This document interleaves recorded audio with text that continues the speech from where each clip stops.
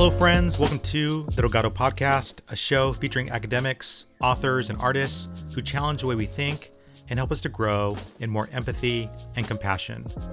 In this week's podcast, we're honored to learn from Dr. Ali Michael and Dr. Eleonora Bartoli about their helpful new book entitled Our Problem, Our Path: Collective Anti-Racism for White People. It's a powerful resource to help us learn ways to talk about race, combat racism, and build skills to be actively anti-racist to drive systematic change. In this episode, they share why it's so difficult for us to talk about race and some of the emotional distress we sometimes feel. They share what it means to be anti-racist and why it's a daily practice. They talk about why racism is a white person problem. They also talk about how to grieve and display empathy for Black, Indigenous, and people of color, especially when they're hurting. They talk about the pros and cons of virtue signaling, what to know about race-related stress, what the anti-critical race theory movement is all about, and at the end of the podcast, they share advice on how to raise anti-racist children. Our special guests today are Dr. Eleonora Bartoli. She's a consultant and licensed psychologist specializing in trauma, resilience building, and multicultural social justice counseling. She earned her PhD in psychology and focused her studies on human development and mental health research from the University of Chicago. We're also joined by Dr. Ali Michael, who's the director of Race Institute for K-12 educators, and she works with schools and organizations across the country to help make research on race, whiteness, and education more accessible and relevant to educators. She's also the author of several award-winning books, including Raising Race Questions, and the new book we're talking about today, which is entitled Our Problem, Our Path: Collective Anti-Racism for White People. Here's our conversation. So first, I'd love to start off by asking a little bit more about how you both met. Great. So, Eleonora and I met at a conference 20 years ago where we were listening to a scholar named Elizabeth Nenevi talk about how white people can support one another to walk an anti-racist journey. And Eleonora turned to me, I had never met her before, and was like, you want to do this? You want to do that? You want to do this together? We could start a group. And we started this little group. It was just Eleonora and me, my partner, my sister, and her partner. We had a little group of 5. We met on a monthly basis for years to talk about race and racism, to read books about race and racism, to practice talking about race. Because I had grown up in a community where we didn't talk about race, where I really was actively socialized to be colorblind. And so by the time I met Eleonora, I was very eager to talk about race and racism. I had learned a lot about it, but I still had a lot of stumbling blocks, even just physiologically. Like it was actually, I had actively trained to not talk about this stuff, to think it was rude to talk about it.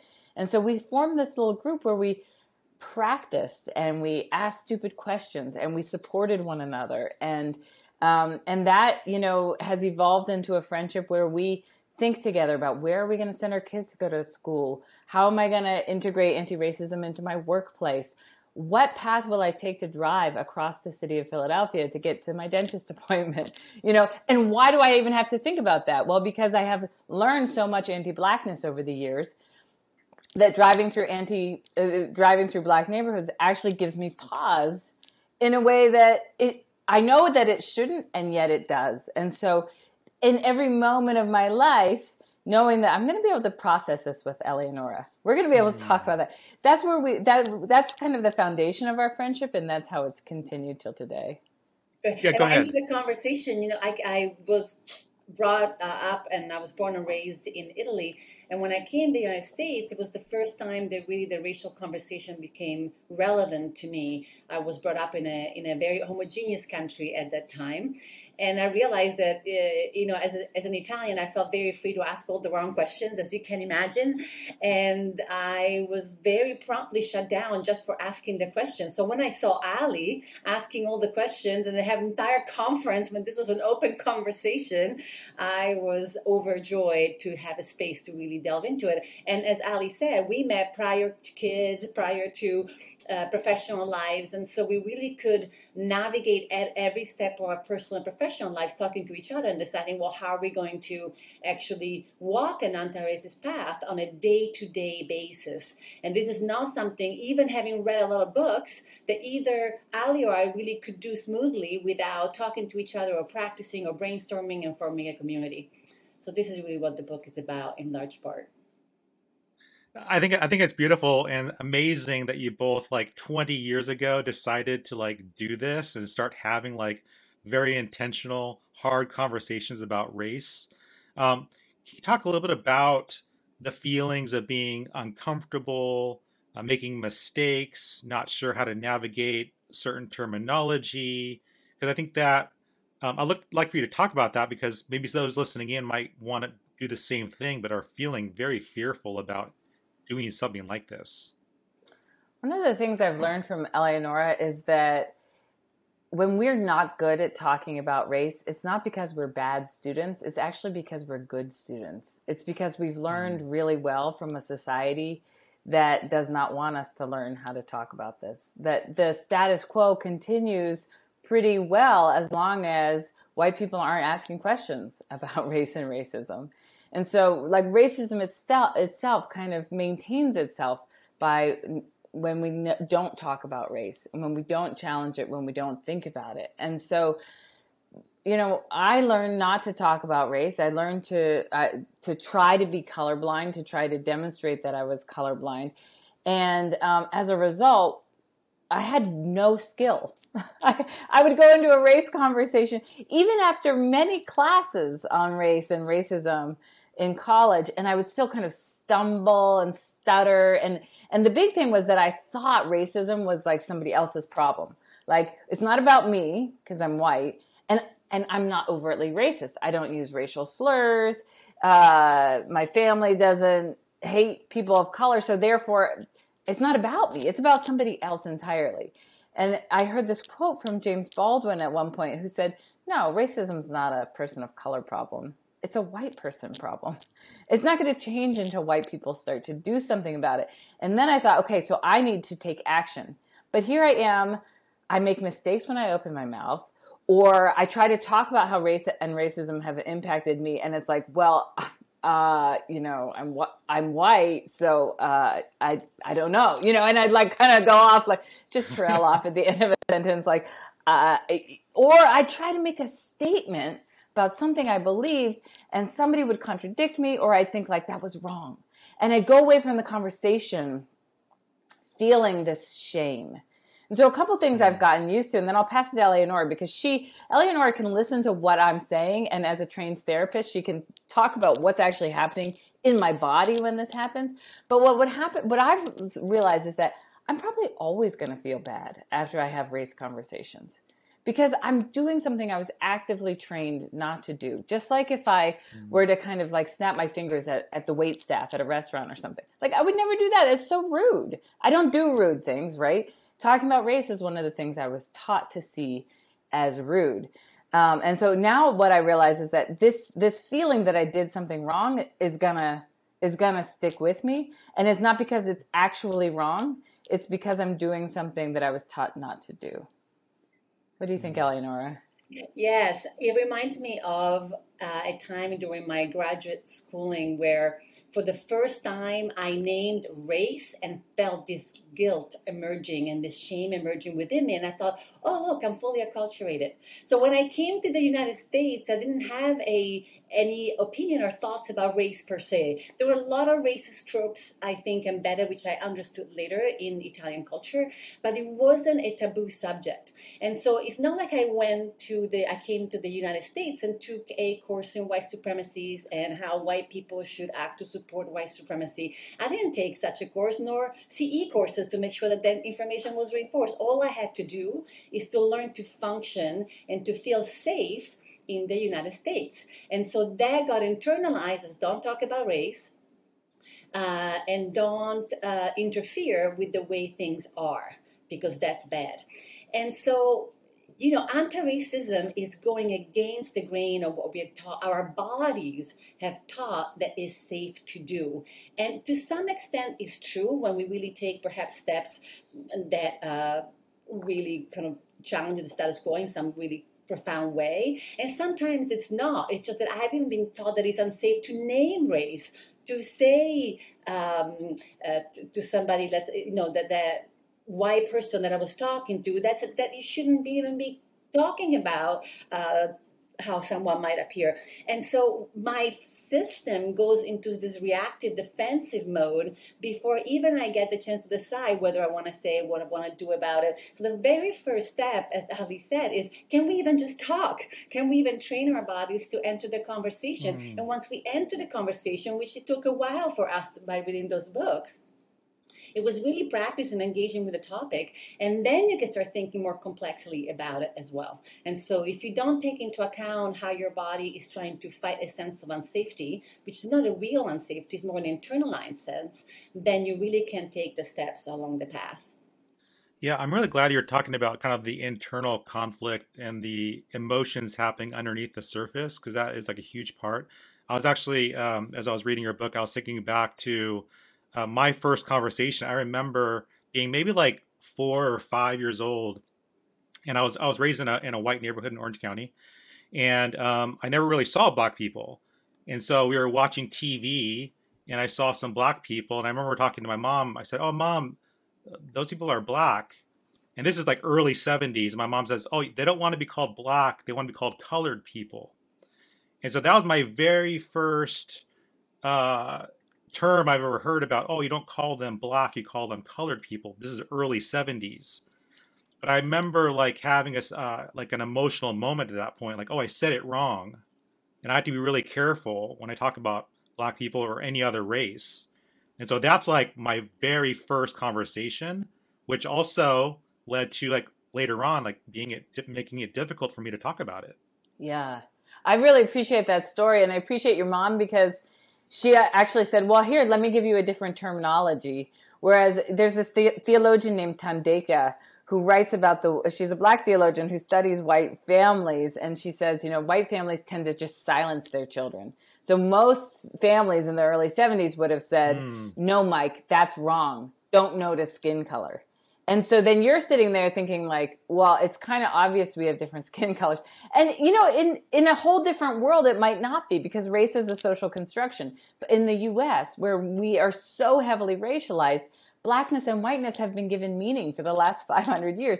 It's impossible not to notice it unless we're actively trained to pretend we don't see it. And that's what often happens to kids, and to be shamed when we do see it. And so, kudos to your mom for saying like, well, you did see it, but you're right. That very early, it's like early on, we learned that this is emotional, that there's stuff that happens in our bodies when we don't get it right. And what we end up doing is silencing ourselves because we don't want to offend. We don't want to say it wrong. We don't want to be racist. And what we give our kids is like all the messages of what not to do, what not to say, how to like escape embarrassment. And what we don't give them is like, here's how to be actively anti-racist. Here's how to be a healthy contributing member to a multiracial community and society. And part of that, one of the skills for being part of a healthy multiracial community is being able to navigate the racial stress that is going to come up that in our bodies and in our communities whenever we're talking about race or navigating a thorny racial issue, that stress is very normal. It's not unhealthy. There's nothing wrong about it. But like you, I might be projecting here. I was really taught to kind of avoid that stress, and I wasn't giving skills for navigating it. And part of what we want is to support readers to have the skills to be a part of a healthy multiracial society. And because we are a multiracial society, and we're working on the healthy part. Dr. Bertoli, can you talk about the kind of the emotional struggles that are happening internally when we're kind of confronted with race, and we've been told maybe it's you're not saying it right, or don't talk about it. Right. So, as a white person, we also often are taught to be a good person and a thoughtful person and to be really fair to people. I think the saying, don't react to the way people look, but really look behind the skin, is a way of saying, let's be fair, really talk about the person, not just what they might look like. And we're really hardworking, and so there we are. I remember even times in my own career where I'm trying to be a good person, I'm trying to be a good anti-racist white person that does the right thing in the right place, and then my colleague of color comes to me and says, what you did yesterday was actually racist, and let me tell you why. And I'm thinking, what? I was actually trying to do the opposite. I'm trying to be a fair person, a good person. And all of a sudden, I'm not really listening to my friend of color who's trying to give me feedback. I'm trying to justify that I'm a good person because I don't want to be a bad person. I'm not a bad person. And so the whole topic gets sort of co-opted by my attempt to prove my goodness. It has nothing to do with what's actually happening. And so one of the skills that we need that we're not usually taught is to understand, and the first thing is to actually take care of our heart and take care of our bodies and to reground. Because without that skill, your flight, fight, freeze response takes over, and that response physiologically actually shuts down the parts of your brain that allow you to empathize and learn. So there you are, all activated with no capacity for empathy or learning, and just struggling to prove yourself a good person. And so such a simple skill can actually bring your brain back into a state where it can listen, learn something new, and the two don't have to be, you can be a very good person who made a mistake. As Ali keeps saying, this is a skill, and I haven't given much practice about how to practice the skills. So of course I'll make mistakes. Now, one thing that I also feel strongly about is that in my unconscious state, even if I don't try to do anything, there's no neutrality. I am trained within a white supremacist culture, and therefore chances are I'm going to act through those lenses. So I'm already making mistakes. I don't want to minimize mistakes. I'm going to just do anything that comes to mind. I want to be thoughtful, but if we don't make mistakes and are willing to hear the feedback, then we're never growing and walking along that path. And I think sometimes what's hard is that obviously nobody wants to make mistakes. We don't want to be racist. But when we're in that state of, fight, flight, fear response, or agitation, we're upset, we're emotionally charged up, that can just make the situation just so much worse. How do you begin to ground yourself before you have these conversations? And I'm even thinking about even before someone watches a video on YouTube about race, how do you kind of mentally prepare yourself and ground yourself for something that might be hard to hear or hard to read? Yeah, so the book has some interesting and very simple grounding exercises, but I'm going to talk about something that perhaps is a little bit more, a bit different, which is, you mentioned, we don't want to be racist. So if I'm a white person entering a conversation about race, my biggest fear is that I'm going to be racist. So that's what I'm going to try to defend, is my non-racistness, And so Yeah. that's called stereotype threat. The stereotype threat, right, is when we fear meeting a stereotype. So then my identity, in this conversation, for example, my identity as a white person is big front and center. I'm not actually thinking much about being a cis woman. I'm really mostly thinking about being a white person because we're talking about race, right? And so now if I say some blunder, which I probably already have, and if I think about them, I'm thinking, oh my God, I have to now prove myself I'm a good person because I'm a white person. And I forget that I have lots of other identities. I'm a spiritual person. I'm a parent. I am a sister. I am a good friend. And so what happens when your stereotype threat is activated, which means when you're fearing meeting the stereotype of the white woman, for example, all my resources now are geared toward defending, proving the stereotype wrong and no longer having the conversation. So a very simple task that have very powerful effect is, in this moment, I'm going to remember, yes, and I'm also a parent, and I'm also a good friend, and I'm also somebody who loves to cook for neighbors, and I'm also somebody who loves to go into nature. There's a lot more to me. All of a sudden, all the other parts of me can actually hold that part that is having a little bit of a trouble figuring out how to exist in a way that feels right to that part of me. I want to talk about your book title, Our Problem, Our Path, Collective Anti-Racism for White People. Very powerful title, very direct.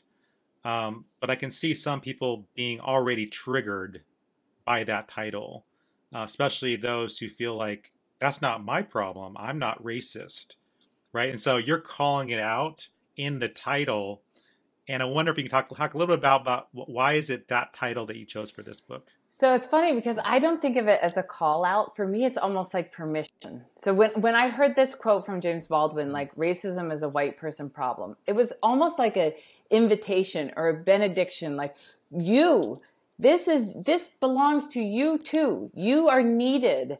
Bring what you got, basically. And for me, as a white person who felt kind of always outside of racism and racial dynamics, it was really powerful to say, no, you're part of the problem, and so therefore you're part of the solution. So you are also needed. So for me, it was more of an invitation.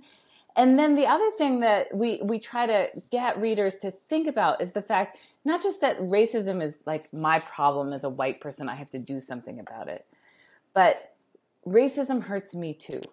So obviously racism doesn't hurt me in the way that it hurts people of color and Native people. And there are lots of ways in which white people benefit from racism. But fundamentally, racism makes us more easy to manipulate. It makes it harder for us to build relationships across race. Our society would look so different if it weren't for the overt social and public policy, which kept us separate and also pitted us against each other in terms of racial groups for so long. There's so much power in our society that we would derive as basically a population if we weren't divided and taught not to see common cause, not to see each other clearly. And so I can name personal relationships that would look different if it weren't for racism. And I can also name whole communities I've lived in and institutions I've been a part of that would be stronger and healthier. Our whole society would benefit if racism hadn't denied education and opportunity to so many different racial groups over time. And we would look different if we honored the knowledge and experience of Native people and their sovereign tribal rights.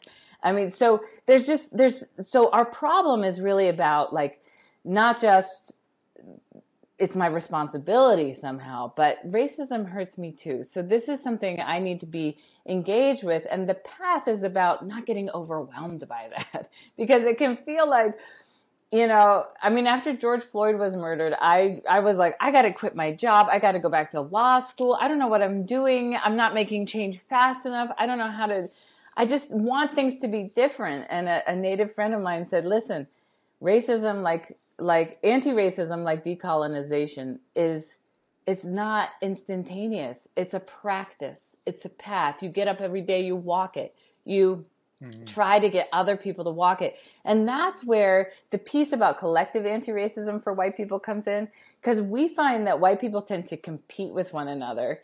And so it's kind of like, if I'm anti-racist and that guy says something racist, then I'm anti that guy, because he's the racist and I'm the anti-racist. And we set it up as this dynamic where we're in competition with each other, and I need to win. I need to be the most anti-racist white person in the room because I need to show my credential. This is part of what Eleanor is talking about with stereotype threats. Like, I'm trying to prove myself, because if I don't, then what am I? I'm just some terrible person who's letting silence be violence, and I'm not doing my part. And what we're saying is, no, we have to be strategic. If I just shame that white person over there for saying something racist, maybe I shut them up in the moment. But where does that actually get us? Because then what they find, they feel like marginalized from a community of anti-racism. They don't want to be a part of it. They don't want to talk to people who are anti-racist. They don't want to think about this stuff. It's like they develop this wall of anxiety that keeps them away from this conversation. What I want to do is not let that person off the hook, but engage with that person from the sense that, like, you said something racist today, I could say something tomorrow. At the end of the day, we're both white people living in a society structured by a racial hierarchy. I'm not better than you because I took some classes that helped me learn this. You're not worse than me. We're both just trying to figure it out. So I'm going to support you challenge you, but from the sense that like you are, that there's so much possibility for your learning, and that you have important things to contribute to this struggle too. Because at the end of the day, we don't need just one fabulously anti-racist white person per institution or per city. We need millions of white people to walk an anti-racist path for the course of their lives and to teach their children to do so. I mean, that's what it's really going to take to change our society. And so if white people can lean into each other and support one another to walk this path and to do the learning that we need to do over time, that's the strategic pathway forward. Rather than thinking that I just have to, it's all about me making sure I maintain my image as an anti-racist person in that moment. Why do you think it is that we are so competitive and love to attack each other? Because I remember, right after George Floyd was killed, I got a Black Lives Matter t-shirt and I was wearing that. And then there's a lot of xenophobia and anti-Asian racism. So I got a Stop AAPI Hate t-shirt as well, and I'm wearing them on my bike rides. Then I was hearing complaints about virtue signaling, and I'm like, gosh, I'm not trying to do anything. I'm just trying to raise awareness to some issues that I care about. But I feel like there's so much fighting, and I don't. Either you could respond to that one. Oh, so that's a classic fight response. So what Ali was saying, I'm going to quit my job and I'm going to actually go to law school, or I'm going to shut this person down.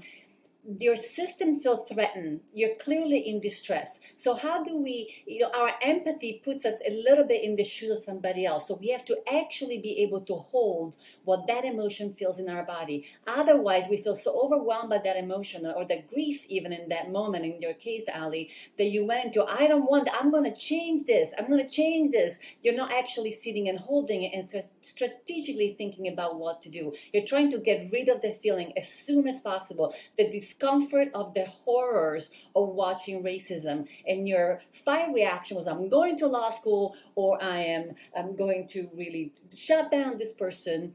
And so what also white people are not taught to do is to grieve racism. The moment we don't think it's our problem and it doesn't pertain to us, we don't see how it hurts us, and we numb to it, and so we don't grieve it, and that makes us even more susceptible to be overwhelmed by it and have flight, fight, freeze reactions to it.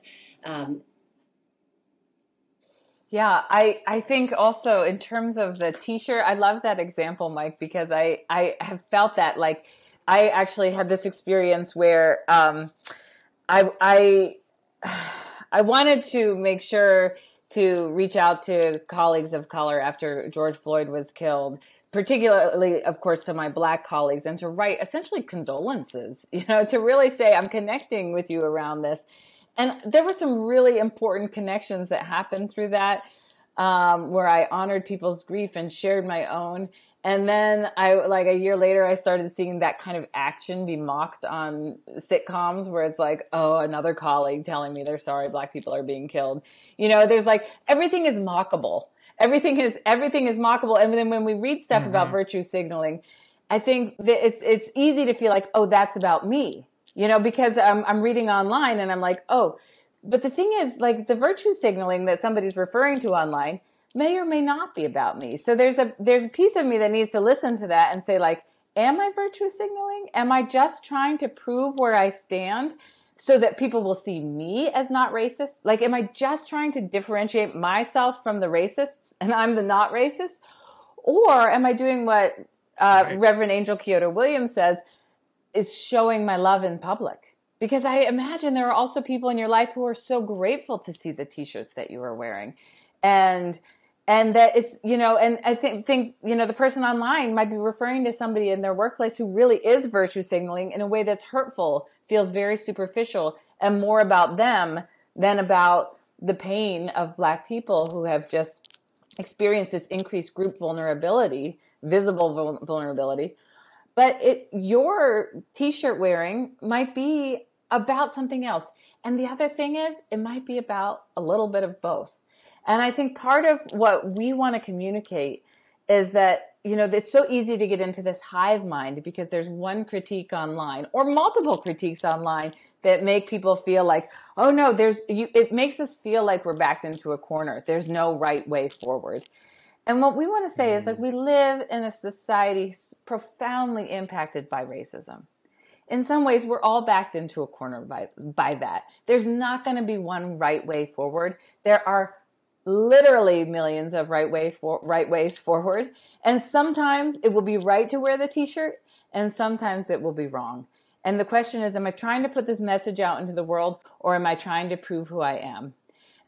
And so we want to invite people to just keep going back to the core value that is guiding the love message I'm putting out, or the grief message I'm putting out. So I said to a Black colleague of mine, I wanted to reach out to you at different times this year, because, like, particularly when the new Supreme Court justice was confirmed, because I was like, yes, a Black woman on the Supreme Court. But then I didn't, because I was afraid that would just be such a stereotypically white thing to do. And she was like, maybe it is, but you are my friend. And that's something that we both celebrate, and so I have to also get over myself and just remember, fundamentally, I'm deeply rooted in relationships. Where I am a white person, I can't change that. And there's some stereotypes that go along with that. But also, I acknowledge how significant it is to have a Black woman on the Supreme Court. And I want to celebrate that, not just with my Black friends, but with all friends who are thinking about and living for racial justice. And so, but I'm with you, Mike, in that I have to, like, on a daily basis, do that work. And sometimes I have to call Eleonora and say, process this with me, because I want to get over myself here. I want to, and I don't want to just be silent, but I also don't need, I don't need to put the burden on my colleagues of color to reassure me, this is how you can show up, So, and that's why white people need each other, because sometimes we don't know how to be affirming. We don't know the right way to be supportive. And we can process that with one another, kind of in a white space, so that we can show up more fully in a multiracial space. Can you talk about the processing? Because I love what you just said, Dr. Michael, about the questions that come up. Why am I putting on this shirt? Or why do I want to send that text message or that email? Do I have the right intentions? Or am I, like, can you try to talk to us about how do we process and start to think through our upcoming action is where we're meaning to do well, but is there racism even in that meaning? So one thing that is important to understand that I teach about trauma-informed anti-racism or trauma-informed counseling services. I practice trauma-informed work, and I practice trying to come back and reground myself in times when I'm activated, and still that happens to me. So I assume that every time that the race conversation comes up, a part of me, at least a part of me, is going to be activated. And so the first step is to really begin paying attention to, okay, what part of me is activated, rather than say, oh, am I activated? To what extent am I activated? It's yes, you probably are activated, and that's okay. That's natural. It's your body trying to protect you. Not a big deal. And so you enter a space in a relationship that is accepting and affirming of who you are, not accepting and affirming of every choice you're making or every thought you're having, but affirming and accepting of who you are. So if I go to Ali, which I go many times, including just last week, with my tears and my suffering and my getting in my head, and she just listens. The first thing she does is always she listens, and then she affirms what she heard that was important to me, and then we look at the facts together, and then we look at the context and how I might have interpreted facts because of the content, and then we strategize how to best move forward. Then if it's me, of course, I'll think about it for 20 more hours afterwards and come up with more ideas, which then I call Ali back and say, hey, these are all my ideas from having thought about it 20 more hours. And those are spaces that then I would come back to, I would try a new thing, I would move forward in your direction, and then we might even come back again and say, well, I tried this, but this worked, this didn't work. What do you think? Oh, in my experience, this happens, or yes, when I get into that impasse, is what I do. Try it in the other way. It's really a brainstorming, but it starts from a place where we welcome each other as people, as humans trying to do the right thing. I'm gonna be flawed. I'm gonna be reactive. I'm gonna do stereotypically white behaviors. Absolutely. But that's what other white people of color don't have to come every time and rescue us from ourselves in this process. It's nice to have other white people who understand also what's like to go through that very process of stumbling, wanting to do something, not knowing what to do, and trying to move forward. And I see oftentimes in organization white people tearing each other down, especially these days. And there's no one that can do it right enough. White people are trying to outright each other, call out each other, and that's just not helpful. It makes the problem more stuck. The process is more stuck, and it doesn't actually address what's going on. Understanding that we are all embedded in this structure that we can so easily extricate ourselves from and operate outside of. We are always going to be partially operating inside of it as we are transforming it. I want to ask you a little bit about actions moving forward and things we can all be doing to be anti-racist on a daily basis. And one of the current issues right now that we're seeing a lot of debate on is around critical race theory in schools. And we have some states banning it, and there's a lot of parent-teacher groups debating bringing CRT into the educational system. And I'm wondering, like, your advice on how to approach those conversations, because they can get so heated. There's a lot of misinformation out there, a lot of myths out there. Your advice on how do we begin to have more empathy for each other, and how do we have a conversation without trying to get too I think too it depends on emotionally. if you're having a personal conversation or a public conversation. But I think that it's important, to remember that the anti-CRT movement is a very well-funded movement that is a political movement designed to sow conflict in local communities in order to have more conservative wins in the election cycle that's coming up. So there's a great report from UCLA called The Conflict Campaign that kind of describes the funding that has gone into this and the ways in which it has been structured. So it's a very strategic campaign because it essentially plays on the very fears we've been talking about. The fact that when people are like, oh my God, I don't want to talk about race, or yeah, I hate that conversation too. So great. Like there's an anti-CRT thing. I'll kind of get behind that, or I won't speak up against it because I'm glad, talking about race is scary to me. But that's not fundamentally, that's not what this is about. It's a wedge issue. It's about voting, and it's about power. And I think that one of the things the African American Policy Forum really recommends is that we talk about what we stand for, because the anti-CRT movement is about a couple talking points. So if you go to any of the school board meetings, or if you read about some of the places where there's an anti-CRT sentiment, there's some very clear talking points that show up. And what I think we need to do for people who think it's actually important for us to talk about race, because if we don't, we can't talk about racism. And because it's a part of our history, is to say, like, what do you believe? And we don't need complex talking points. It's like, I am pro-truth.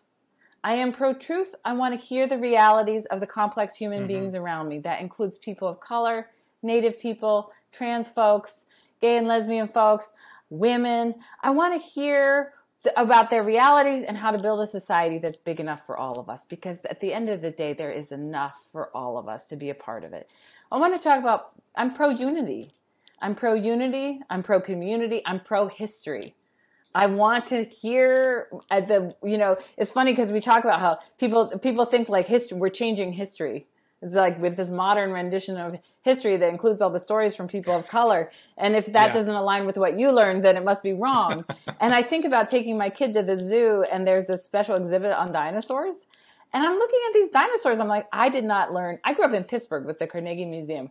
I've never heard of any of these things. Like, the dinosaurs have feathers. There's 30-foot birds. I mean, what we know about dinosaurs is so different from what I knew in the 80s. Right. Like, this is, because our knowledge changes and we know Right. different things about history now. I'm pro-history. I want to hear those stories, the things that we now know about history that we didn't know before.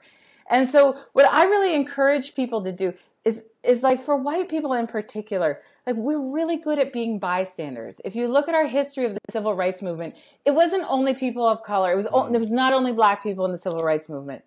There were some white people, there were some people of color who were not black in that movement.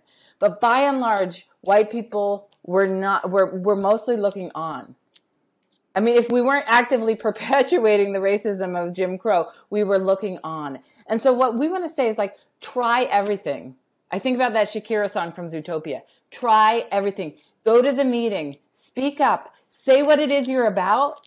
And that's all it has to be. It doesn't even have to be contradictory. This is what I stand for. And if you're one-on-one in a conversation with people who are anti-CRT, listen to them. What is it they're afraid of? What are they struggling with?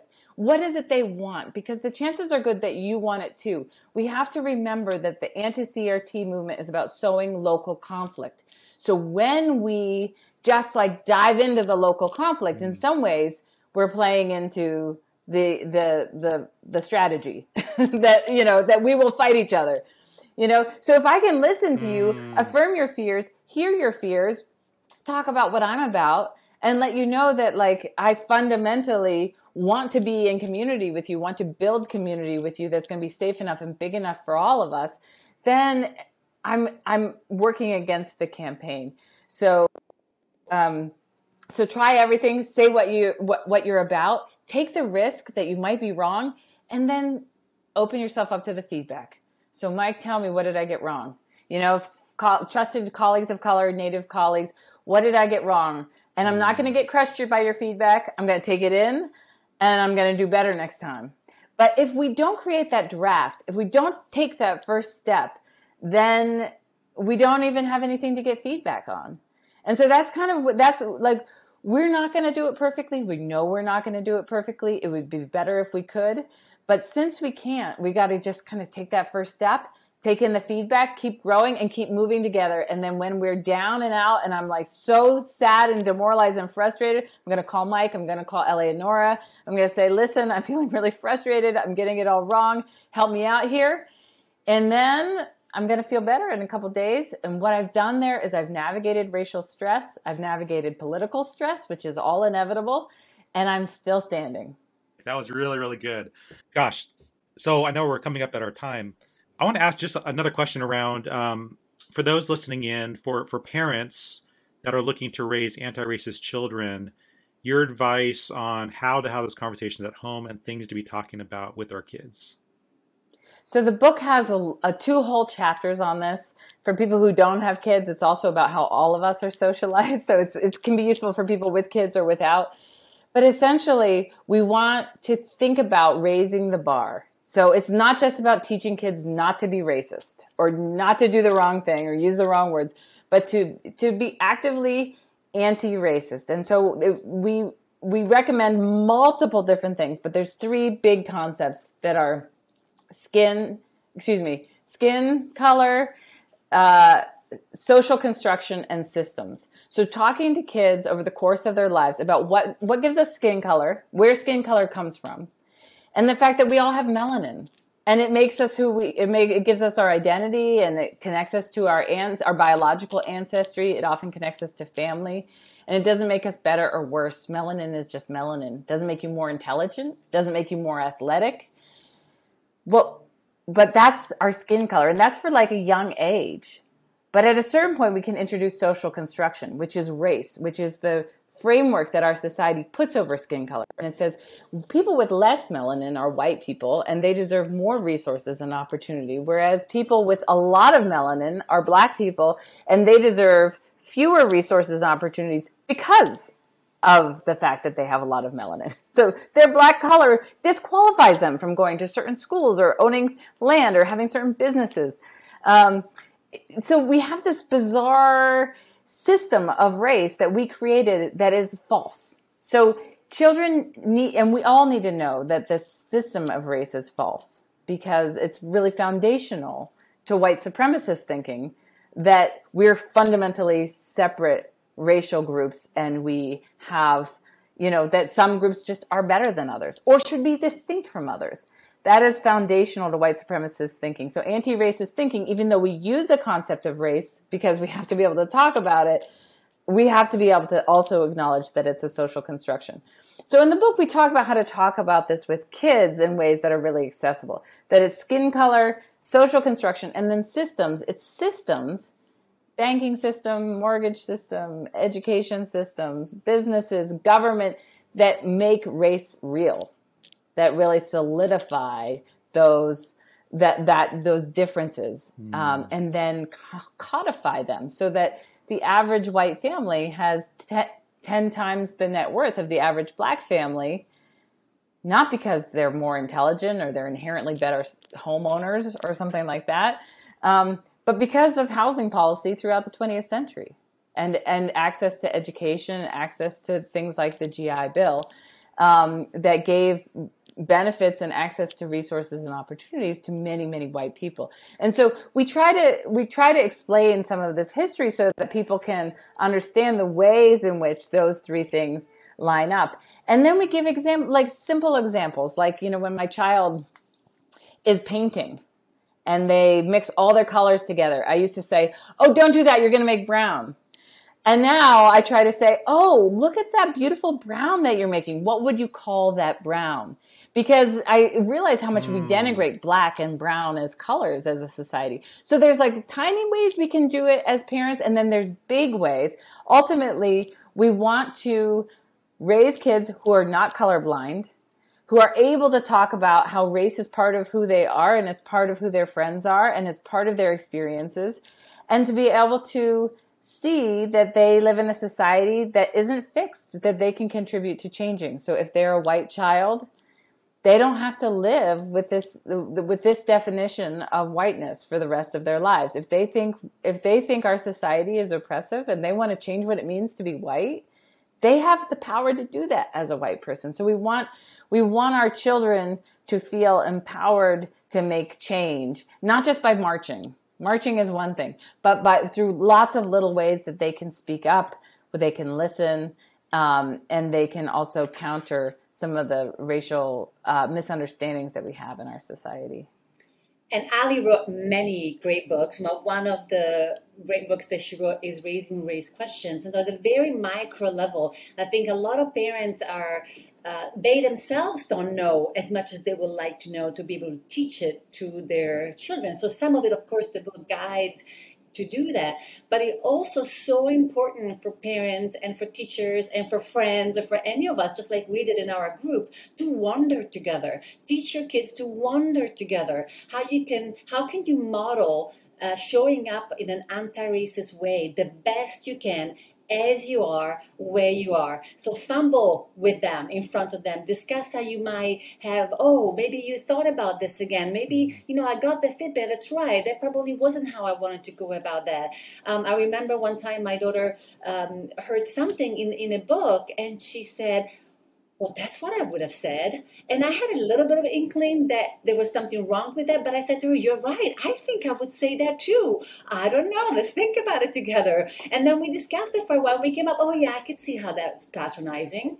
That's interesting." And so we sort of figured it out as we went along. So you don't have to have the book memorized to be able to raise children. You just have to have the willingness to ask the question with your children and then find the answer together and then try new things together, just as you are, exactly where you are. You can start, you don't miss anything to start on that path. You have everything you need to do that. Well, I want to thank you both for coming on the podcast and for writing a fantastic book with tons of practical steps that we can all take to be anti-racist, both inner and outer. That was one thing that I thought was really unique about this book, is not only do you see actionable things and ways to be intentional, but also inner processing and also changing our thinking. I thought having both of those things combined in your book is fantastic. So thank you so much, Mike. Thanks for the work you're doing. It's so powerful. And I can't wait to forward your podcast to so many people I know who are asking questions about how to help make the church more of a space where everybody feels belonging. And I'm just so grateful to you for the work you do. Yeah, Yeah, what a beautiful conversation. Thank you for having us and asking such poignant questions. Really beautiful. Thank you. Thank you so much for listening to this episode of the Delgado Podcast.